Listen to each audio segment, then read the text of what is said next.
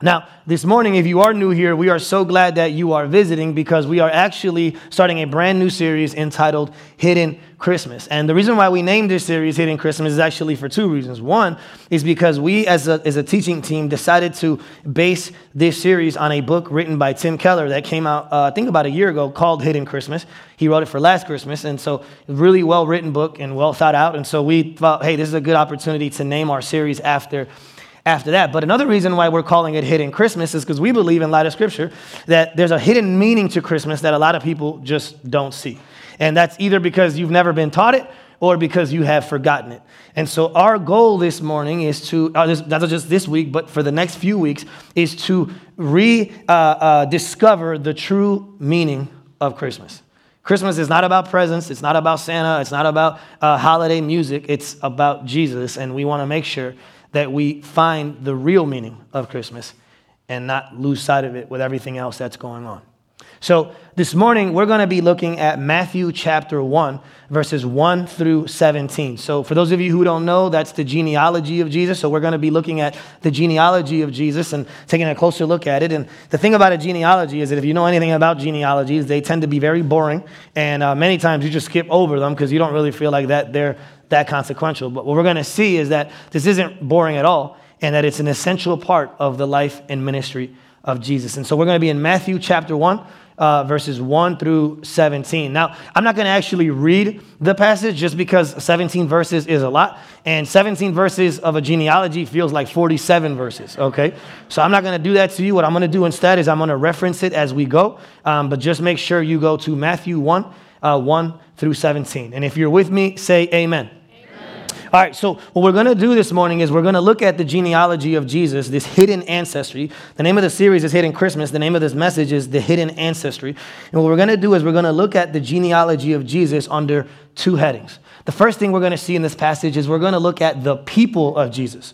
The people of Jesus. This genealogy tells us a lot about the type of people who Jesus chooses to affiliate with. So the first thing we're going to see is we're going to see the people of Jesus. Then the second truth that we're going to see this morning is, and we're going to spend a little bit more time on this one, is we are going to look at the promise of Jesus. So this genealogy teaches us two things. It teaches us about the people of Jesus, and then it also teaches us about the promise of Jesus. All right, so let's begin by looking at the first truth, the first principle, which is the people of Jesus. And what I want to do is there's two points that I'm going to have under this first truth. As we look at the people of Jesus, I want you to see the reality of it, and I want you to see the rejects in it. Okay? We're going to take a closer look at each one of those. But what I want to do as we look at the people of Jesus is I want to reread verse 1. Well, not reread, I haven't read it yet, but verse 1 and then verse 17. Okay? The beginning and the end of this passage. In verse 1 it says, "This is the genealogy of Jesus, the Messiah, the son of David, the son of Abraham." Then, at the end, verse 17, it says, "Thus there were 14 generations in all, from Abraham to David, from David to the exile to Babylon, and 14 from the exile to the Messiah." Okay? Now, the first thing I want you to see is I want you to see the reality of this. And here's what I mean by the reality of this. This actually happened. Okay? This really happened. And the reason why that's important is because if it really happened, then that means that Jesus is a real person who came from real people and had a real family. And just, spoiler alert, it was a really messed up family. Okay? But the reason why I want to start with that, the reason why I want to make sure that we start with this being a real thing that really happened, is because I think that's one of the things that we are quick to forget. That this is real. Like, this actually happened. And so the reason why Matthew starts with a genealogy is because Matthew wanted you to see, he wants you to see that this isn't a once upon a time fairy tale, but this was a real person who really lived at a specific time. And for you to know, all you got to do is look at the genealogy, and the genealogy will reveal that he was a real person. Now, to us, genealogies don't really mean much, right? Because in our culture, it's all about the individual and what you do for yourself. Your family of origin affects you a little bit, but pretty much it's up to you. And in Western culture, it's all about the individual. It's not about the traditional way, about what your family name or what they bring. Most of the time, it's about you. and what you do. So whether you come from a great family or a bad family, essentially is up to you. But in Jesus' day, in the ancient Near East, your family was everything. It wasn't about the individual, it was about the group. And so the family you came from was very important. And so genealogies, kings would always be using genealogies in order, kings and lords and famous people, well, not famous people, but people of influence would always want you to know their genealogy, because if you knew their pedigree, then you would be more likely to accept them, right? They didn't have LinkedIn, they didn't have Facebook profiles, they didn't have other ways to, to show how great they are, right? With their Instagram posts. And so the way you showed how great you were was by looking and by describing and unpacking for people and making very public your genealogy. Now, the reason why genealogies were so important in Jesus' day is because a genealogy for a Jew gave you three things that were very, very important. The first thing is that a genealogy would tell people who your family was, okay? Now, the reason why that's important is because Jews came essentially from 12 people. There was a tribe there's 12 tribes of Israel. So your goal and your job as a Jew was to always know which tribe you came from. I came from here, or I came from here. And your genealogy was one of the ways that you would describe that. Now, some tribes were considered superior to other tribes. So if you were one of the good tribes, you wanted people to know, I am from this tribe. And this is who I am, and this is what I've done, and this is who my parents are. You would always want people to know what your tribe was. So one of the reasons why your genealogy mattered was because of your family. But another reason was because of your finances. Here's why. Whenever someone would die, especially if it was someone wealthy, everyone in their mind would show up and say, oh, he was my great uncle or my grandpa or whatever, because everyone wanted his property. It wasn't so much money as much as it was property and livestock and precious clothes and silver, right? So everybody would come out of the woodworks and say, hey, that's my great auntie twice removed, give me the money. And so what you would do is you would have to prove through your genealogy that you were actually a relative and a descendant of this person. So your genealogy was even important when it came to finances. So it was important because of your family. It was important because of your finances. But lastly, it was important because of your faith. And here's what I mean by that. If you were not a Jew, then there were certain things you couldn't do at the temple in Jerusalem. And so what they would do is the Gentiles, the people who were non-Jews, could only go so far. Women could only go so far. If you wanted to go deeper into the temple and really participate in the worship, you had to be willing and able to prove you were a Jew. And the only way you can do that was through your genealogy. And so genealogies were very, very important. And so the reason why Matthew begins with a genealogy is because he wants you to see that Jesus was a real Jew who really lived. And there's actually two genealogies in the New Testament. There's the one that Matthew writes, there's the one that Luke writes. And both of them write their genealogies for totally different reasons. Matthew writes his genealogy and he goes through Joseph. Luke writes his genealogy and he goes through Mary. And what Luke wants you to see is that Jesus is the blood of Mary. It comes from the blood of Mary, the bloodline of Mary, right? And then what he wants you to see with Joseph is that Jesus comes from the royal line. He gets his royalty from this one, and then the blood connection from his mom. Okay, so they write their genealogies for totally different reasons, but for equally important reasons. Okay, so here's why this is important. The reason why the reality of this genealogy, the reason why the reality of Jesus being a real person in a real place with real family members is so important. There's actually two reasons. If you understand the reality of this, it should impact you in two ways. The first thing it should change is it should change the way you view God's timing. God's timing. Then the second thing it should do is it should change the way you view your thinking. Okay? If this is really a person who really lived and really died and really resurrected, who had a real family, then it should change the way you view God's timing, and it should change the way you view your thinking. The first way that it should change is it should change the way you view God's timing. And here's what I mean. Mostly everyone here, maybe not all of you, I don't want to overspeak, but mostly everyone here is waiting for something. All of us, we have things that we're waiting for. Maybe it's something little, maybe it's something big. Maybe you're a student and you're waiting to graduate. Maybe you're single and you're waiting to get married. Maybe you're sick and you're waiting for a test result. Maybe you're a parent and you're waiting for your prodigal. Maybe you have a financial situation and you're waiting for deliverance from that. But many times, at least in my life, I don't know about you, I always find myself waiting for things. Sometimes small things, sometimes big things. What I want you to know is that regardless of how long you've been waiting for that thing, let's say it's been a few days or a few weeks, a few months, a few years, maybe even a few decades. However long it's been, these people waited way longer than you did. Okay? So like I said, I'm not sure what you're waiting for, but what I need you to know is that these people waited way longer than you did. You know why? Because none of you have lived 600 years. None of you have lived 1,000 years. None of you have lived 2,000 years. And it starts with Abraham and goes all the way to Jesus. And listen, all you got to do, there's 3 parts to this genealogy. You see 14, 14, and 14. And the last 14 is considered the intertestamental period. And when you look at the last part of the genealogy before it gets to Jesus, it's a bunch of no-names that none of us have ever heard of, because during the intertestamental period, there was no scripture being written. And many Jews considered it the dark ages of Israel because there was nothing going on, right? Just that section alone was 400 plus years. The United States of America isn't even that old yet. So think about how long these people waited. I'm just talking to you about the last part of the genealogy. 400 plus years. We're Americans. We've been here forever. No, we haven't.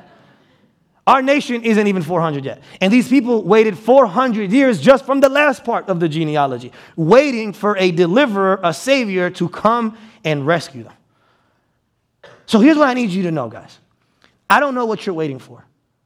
And I don't know if you're being patient or impatient. I don't know what God's doing in all that. But I want you to know that waiting is not a waste. And God can do something in the waiting if you allow him to. A waiting period in God's eyes is never a wasted period. Okay? And just because God might delay, God will never disappoint. And there's been times in my life where I've been waiting for things. And if it was up to me, I'd have them right here and right there and right now. But the reality is God gave it to me when he felt I needed it. And it was always better than what I actually thought I needed. So God might delay, but he never disappoints. And so what I need you to know, and I might just be talking to a few people here this morning, but what I need you to know is that you should never judge God through the lens of your calendar. You should never judge God through the lens of your watch. Because God's timing is different from your timing. And if you feel like you've had to wait, try being a Jew. Okay?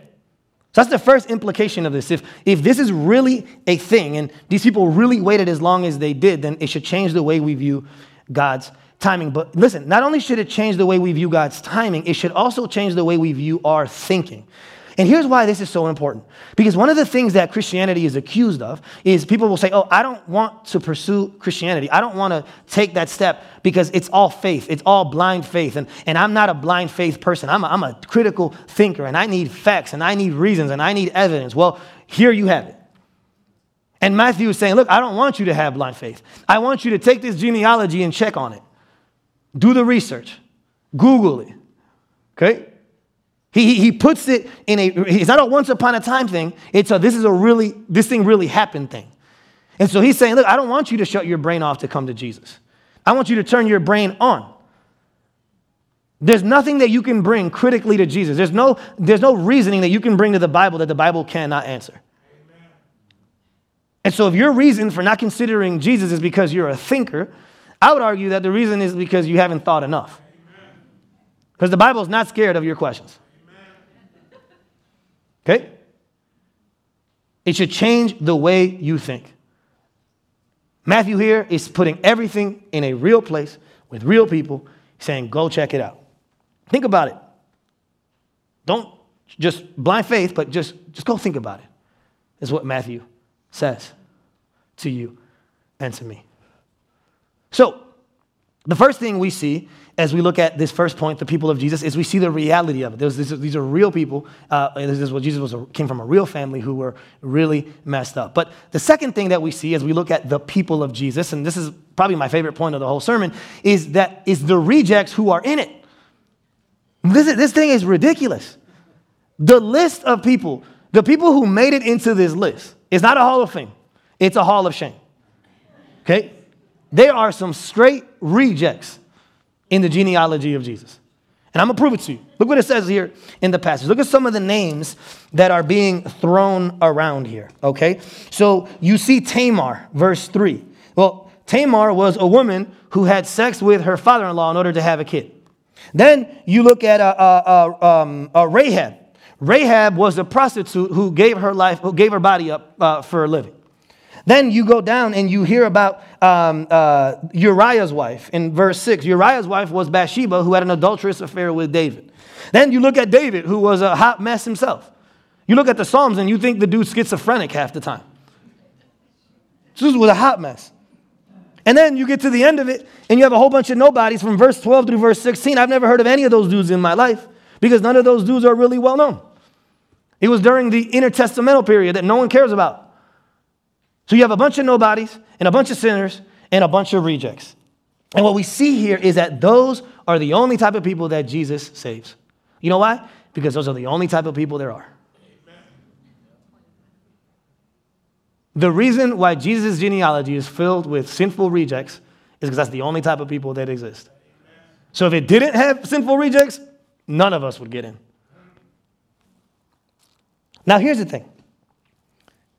Any Jew during this time would have looked at what Jesus is doing here, and they would have understood the first part. Like any Jew, any of the original readers would have said, oh, okay, I get why you're giving a genealogy, because your genealogy is how you establish who you are and what you've done. They would have understood the first part. What they wouldn't have understood is the ridiculous riffraff that he includes in the genealogy. You see, because since your genealogy was the only way you were able to prove your pedigree, it was the only way that you were able to prove you were somebody special, what they would do back then, which is what a lot of us do with our resumes when we apply for a job, is you purge the bad stuff and you promote the good stuff. Right? So we do. We just a little bit, not too much, but just enough to make us look better. And so people would purge the bad stuff. They would take their genealogies and be like, man, I'm crossing that uncle out. That dude was crazy, you know?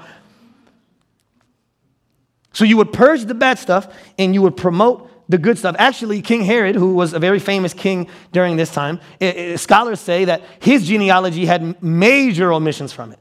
King Herod, I think, was half Edomite. And you see his genealogy and there's nothing about Edomites in his genealogy. Because to be an Edomite meant you were born on the wrong side of the tracks. And so he just deleted, edited and deleted. I am fully Jew, King Herod said. See? So they understood the first part that he included a genealogy, but then would have been totally blown away by the fact that this brother says that he includes the people that he includes. They're like, why in the world would you include the people that you include? It's almost like Jesus does, instead of putting all the good people, he picks the worst people. He does the exact opposite of what any Jewish man would have done in his day. And Jesus, in this passage, he breaks 3 barriers just in 17 verses. The first thing he breaks is a gender barrier. Then the second thing he breaks is a racial barrier. And the third thing he breaks is a religious barrier. Gender, racial, religious. The first thing he breaks is a gender barrier because Jesus in this genealogy has women in it. Now, to us, modern-day Western Americans, of course, women and men are equal. But listen, the only reason why we believe that is because of Christianity. It's only because of Christianity that women are equal in America. It's not because we're progressive. Progressive is because Jesus changed everything. See, before Jesus, any other religion, any other worldview, women were seen as second class at best and property at worst. And so all of a sudden, when you're making a genealogy, you would never, ever, ever, ever put a woman. No way. It doesn't matter who the woman was. You just wouldn't put a woman because women were seen as less than. Jesus shows up and puts not just one woman, he puts several women. And then the women that he puts aren't even the good ones. Like if you're going to put a woman, put Sarah in there, put Rebecca in there, put Eve in there. No. He puts Tamar and Rahab and Bathsheba. He puts women that no one wanted anything to do with. Those are the people that he says he's from. And so the first thing Jesus does is he shows up and says, no, wait. Everyone is made in the image of God. I came to die for everyone, not just men. And so I'm going to include the women who had a part in me being here. So the first barrier he breaks is he breaks the gender barrier. Now, the next barrier he breaks is he breaks a racial barrier because it says that there were many Gentiles that got in. Not only did he have women, he had Gentile women. Rahab and Ruth were Gentiles. In those days, Gentiles were seen like dogs, like animals. Jews thought they were superior to anyone who was a non-Jew. Women and Gentiles were not allowed to testify in court because their testimony meant nothing to the Jews. They literally were not allowed to testify. As a Gentile, when you went to the temple, like I mentioned earlier, there was only so far you can go. There was a court of the Gentiles because you were not allowed to go in closer because you were too filthy, you were too unclean, and you were too unfit. Jesus includes Gentiles and some of the Gentiles are women. Okay? So the reason why the church is much more diverse than Judaism is because Jesus includes Gentiles. But listen, it's not just gender barriers. It's not just racial barriers. It's also religious barriers. Because here's the thing, even the people that would be acceptable, even the Jewish men that he includes, even they were a hot mess. So even the religious people that he puts, even the people that would be in a hall of fame, the ones he picks are messed up people. David was crazy. That's why I've never, ever, ever have understood when a pastor gets up and says, I'm going to give you 4 ways to be more like David. 1, the Bible calls us to be like Jesus, not David. And who the heck wants to be like David? A murdering adulterer. So even the religious people he chooses are bad. He messes the whole thing up. I don't know who his PR guy is, but he should be fired. Jesus does the exact opposite of what many of us would do, of what many of the original readers would have done. He has a family lineage of rejects. When you look at the list of people who come before Jesus, when you really take a closer look at their stories, it's like a Maury Povich episode, right? It's like, you are not the father. You know what I mean? Like, it is a hot mess. I know none of the young people here know who Maury Povich is. They're like, who's Maury Povich? Huh? It's on a television, guys. A television is a TV screen that you watch shows on. And there's commercials. Rejects are the only people Jesus includes because it's the only people that exist. So here's the thing. If that's true, that the genealogy of Jesus is filled with rejects, then how should that affect us today? I think there's 2 ways that it should affect us. It should affect the way we view our mess, our own mess, but it should also change the way we view our ministry, okay? Here's what I mean. When you understand that it's only the people who are hot messes, it's only the rejects that make it in, then what that means is if you're here today and you are considering Christianity and you think that maybe the reason why you can't come to Jesus is because you're not good enough, I need you to know you're not good enough. But Jesus was good enough for you. So I don't know what you've done. I don't know where you've came from. Some of us, we think we're sinners just because of the life we lived. Some of us, we think we're not good enough because of a season of our life, or maybe a moment, a day, or an hour of our life, something that we just wish we can take back, and we say, there's no way Jesus can forgive me for that. I'm telling you that he can. You can't get far enough from Jesus for him not to rescue you. And so the first implication is that if you're a mess, that's fine. Actually, the requirement is that you admit you're a mess. If the genealogy of Jesus is filled with rejects, then that means that regardless of where you came from, regardless of what you've done, regardless of who your family is, there's a place for you at the table. Amen? That's the first implication. That if the genealogy of Jesus is filled with rejects, then we all have a seat at the table. But here's the other thing. And this is something that I pray for all the time as a pastor. If the genealogy of Jesus is filled with broken rejects and prostitutes and addicts and just people who are just have tons of issues, if it's filled with rejects, then I believe, in light of Scripture, our church should be filled with rejects as well. Listen, if Tri-Village only has proper, religious, legalistic, everything's together people, we're not living out the gospel. Because if there's broken rejects in the genealogy of Jesus, there should be broken rejects in the body, in the church of Jesus. I don't know if you've gotten that vibe, but I hope you understand that that's the type of community we are. Only rejects are allowed. If you have it all together and everything looks great, this ain't the place for you. Okay? Only imperfect people, not perfect people, only imperfect people can come in. You know why, right? Because the dude that leads it is a reject. Seriously, that's why I preach the gospel every week. I don't preach the gospel. He ain't meant that quick. So check your heart, brother, check your heart. So seriously, the reason why I preach the gospel every week, I don't do it for you. I do it for me. Because I don't actually believe it. And every week I sin and I do wrong things, and the enemy shows up and says, well, how are you going to preach this week, Pastor? Why are you the guy? You're a hot mess. And every week I got to preach the gospel to myself. And every week I got to remind myself, I get up to preach not because of what I do for Jesus, but because of what he did for me. So this is a broken, imperfect place, and everyone's a reject here. And like I said, if you're not, then this might not be the place for you. Because if we're not sinners, we don't need a Savior. So, those are the first two things that I wanted you to see. So, as we see the people of Jesus, I wanted you to see the reality of it and the rejects in it. Now, the second thing we're going to do this morning is we're going to look at the promise of Jesus. And in this passage, you see, looking at the people of Jesus is great, but if all we do is that, then this sermon will be about us. And that's not how we preach here at Tri-Village, right? So we can't just look at the people of Jesus. We also have to look at the promise of Jesus. And in this passage, Jesus shows that he is both the fulfillment of the promise, and as a result of that, there are implications to it.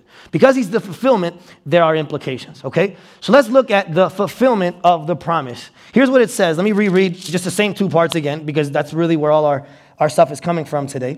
It says that this is the genealogy of Jesus, the Messiah, the son of David, the son of Abraham. Then jump to verse 17 again. It says, thus there were 14 generations in all from Abraham to David, 14 from David to the exile to Babylon, and 14 from the exile to the Messiah.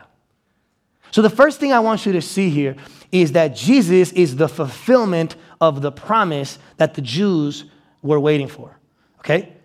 Now, we might not know this because we aren't part of this culture, but one of the things that was happening in this culture is the Jews in Jesus' day were waiting and looking for a Messiah.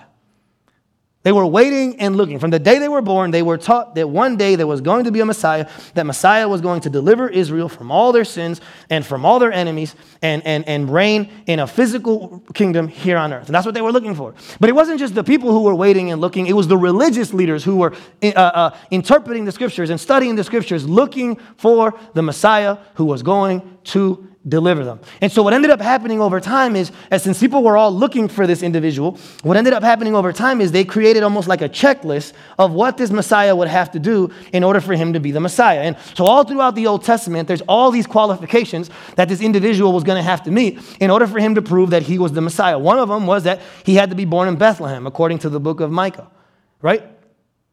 There's so many others. There's so many others, but they're all throughout Scripture.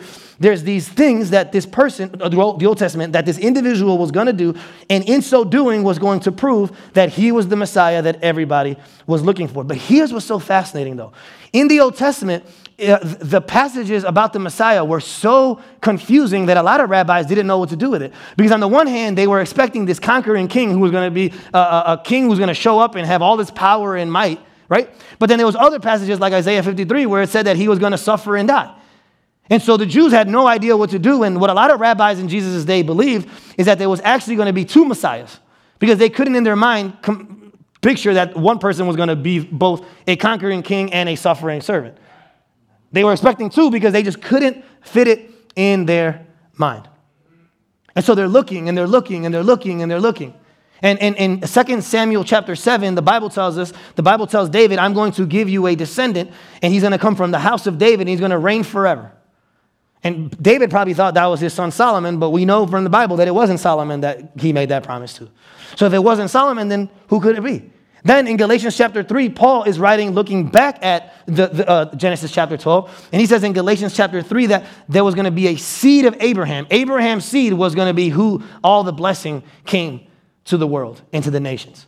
So you have Abraham's seed and you had David's son. And the question is, who is this person? And what we discover in the genealogy is that that person was Jesus Christ. Jesus shows up and he's the greater David and the greater Abraham. He's the thing that all of us were looking for and we didn't even know we were looking for. Okay?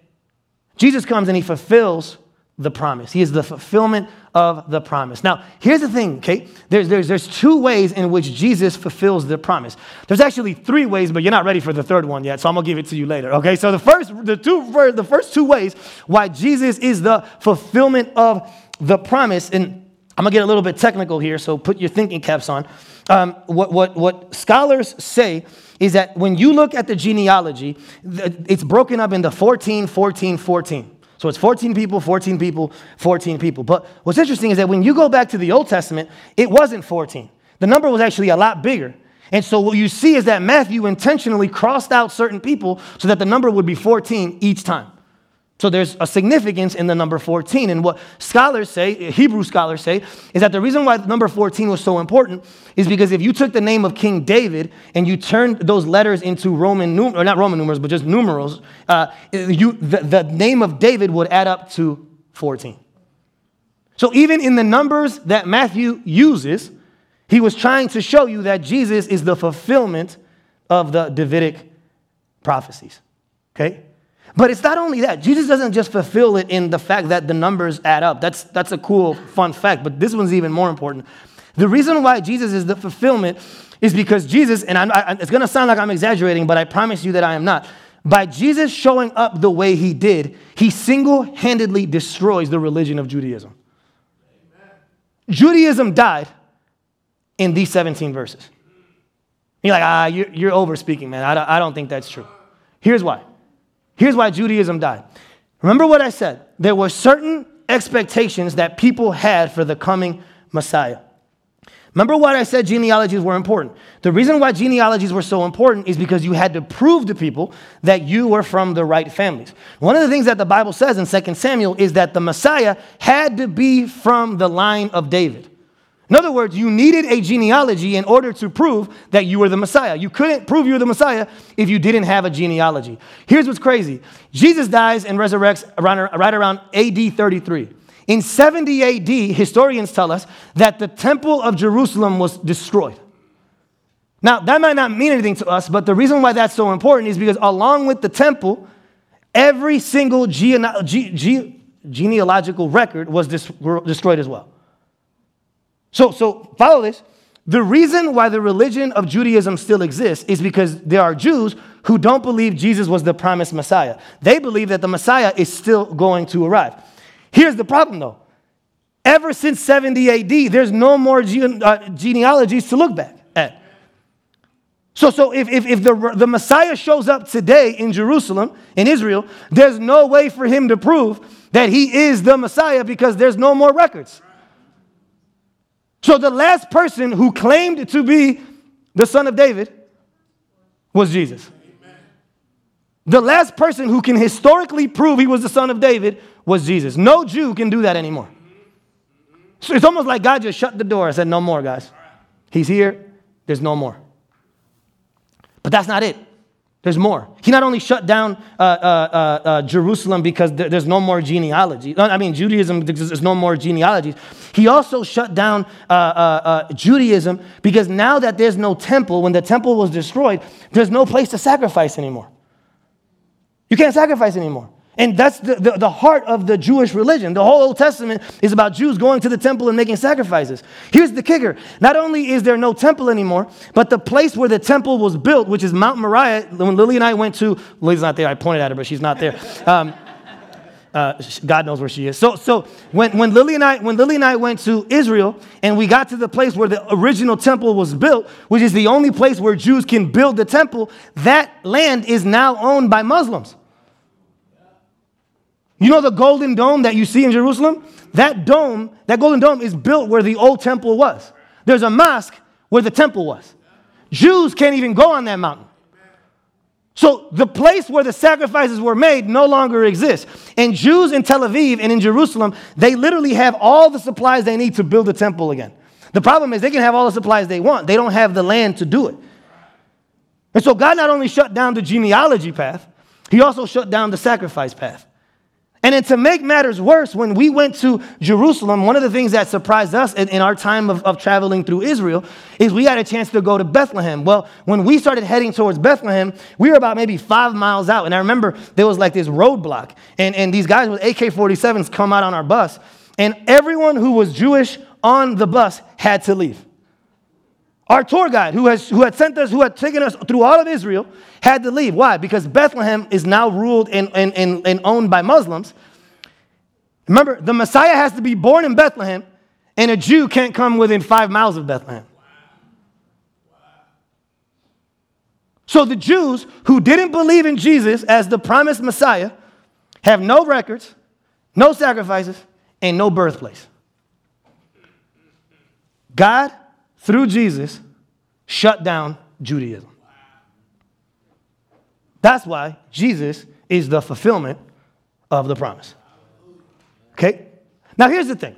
If Jesus is the fulfillment of the promise, right? If he is the individual who we were all looking for, us in general, the Jews in particular, if he is the fulfillment of the promise, then the next thing we have to look at then is, what are the implications of that then? How should that affect us then? How should I change as a result of Jesus being the fulfillment? And I would argue that there are 2 ways that you and I should change if this is true. The first way we should change is that it affirms the rejects. If Jesus really is the fulfillment of the promise, then in the gospel, you have an affirming of the rejects. The rejects are affirmed. The second implication, if this is true, is the religious are humbled. So Jesus shows up, and in being the fulfillment of the promise, he affirms the rejects and humbles the religious. And I don't know about you, but at least in my life, as I go through my walk with Jesus, there's certain mornings where I get up to read my Bible, and I feel like a reject that needs to be affirmed. And there's some other days where I get up, and I feel like a religious person that needs to be humbled. Jesus came to do both. So regardless of whether you're a reject or a religious person, Jesus is your answer. There are implications for how you live. So let's look at the first implication, right? The first implication, if Jesus truly is the fulfillment of this promise, is that Jesus came to affirm the rejects. Guys, listen to me. Follow with me here.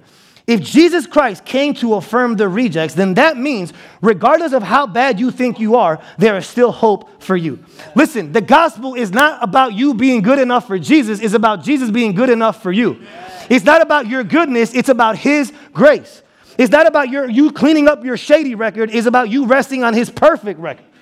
It's not about revisionist history. It's about redemptive history. It's not about the blood of your family. It's about the blood of your Savior. Here's what's crazy. If all the forefathers of Jesus are sinners, then what that means, that all the descendants of Jesus are going to be sinners too. And so if they got in, we can get in. And so the first thing Jesus Christ does, if he is the fulfillment of the promise, is he affirms the reject. If you don't think you're good enough, Jesus is saying you're not. That's why I was good enough in your place. And you have a place in my family. Amen? But here's the other thing. Here's the part that I expected that part. I didn't expect the other implication. Because if Jesus really is the fulfillment of the promise, not only does he affirm the reject, but he also humbles the religious. Here's what I mean by this. And again, I need you to put your thinking caps on. This is that third implication that I told you weren't ready for before, because this is crazy. So here's what you see. The way that Matthew writes the genealogy, essentially there are 7 sevens. There are 7 groups of 7, right? 7, 7, 7, 7, 7. The reason why the number 7 is so important in the Old Testament is because the number 7 represented completion. It represented perfection, okay? That's what the number 7 represented. But here's another thing that it represented, that any Jew who knew their Bibles knew. The number 7 represented Sabbath rest. And the reason why is because God creates the world in 6 days. He rests on the 7th day. So the number 7, not only did the reason why it meant completion and perfection is because it represented God being done, and now God can rest. Okay? Now here's what happened. God gives this rule to the Jews. He says, listen, Jews, I need you on the 7th day to rest. Then in Leviticus, he takes it to a whole nother level. He says, not only do I want you to rest every 7th day, but every 7 years, I want you to stop everything you do with the land and give the land a rest. No farming for a year. Right? So every 7th day, humans rested. Every 7 years, the land would rest. Then in Leviticus chapter 25, God takes it to a whole nother level. He says 7 times 7, so 7, 7, 7, 7, right? The 7th 7. He says, every 49 years, I want not only the land to rest, I want every debt to be canceled. So on the 7th 7, the 49th year, it was called the year of Jubilee. All the land had peace, and every debt was canceled. Jesus is the 49th person. Jesus is our ultimate Sabbath, our ultimate Jubilee, our ultimate rest. So you know what that does, right? It humbles the religious person. See, the problem with religious people, some of you, remember the first group? The first group thought they were rejects. They thought, I can't go to Jesus because I'm not good enough. This second group, the religious people, they don't go to Jesus because they don't think they're bad enough. Okay? They're trying to save themselves, and they're like, hey, pastor, just give me things to do. What do I got to do? What box do I got to check? How many steps do I got to take? Jesus shows up and says, no. You don't get how this works. You need me just as much as the first group does.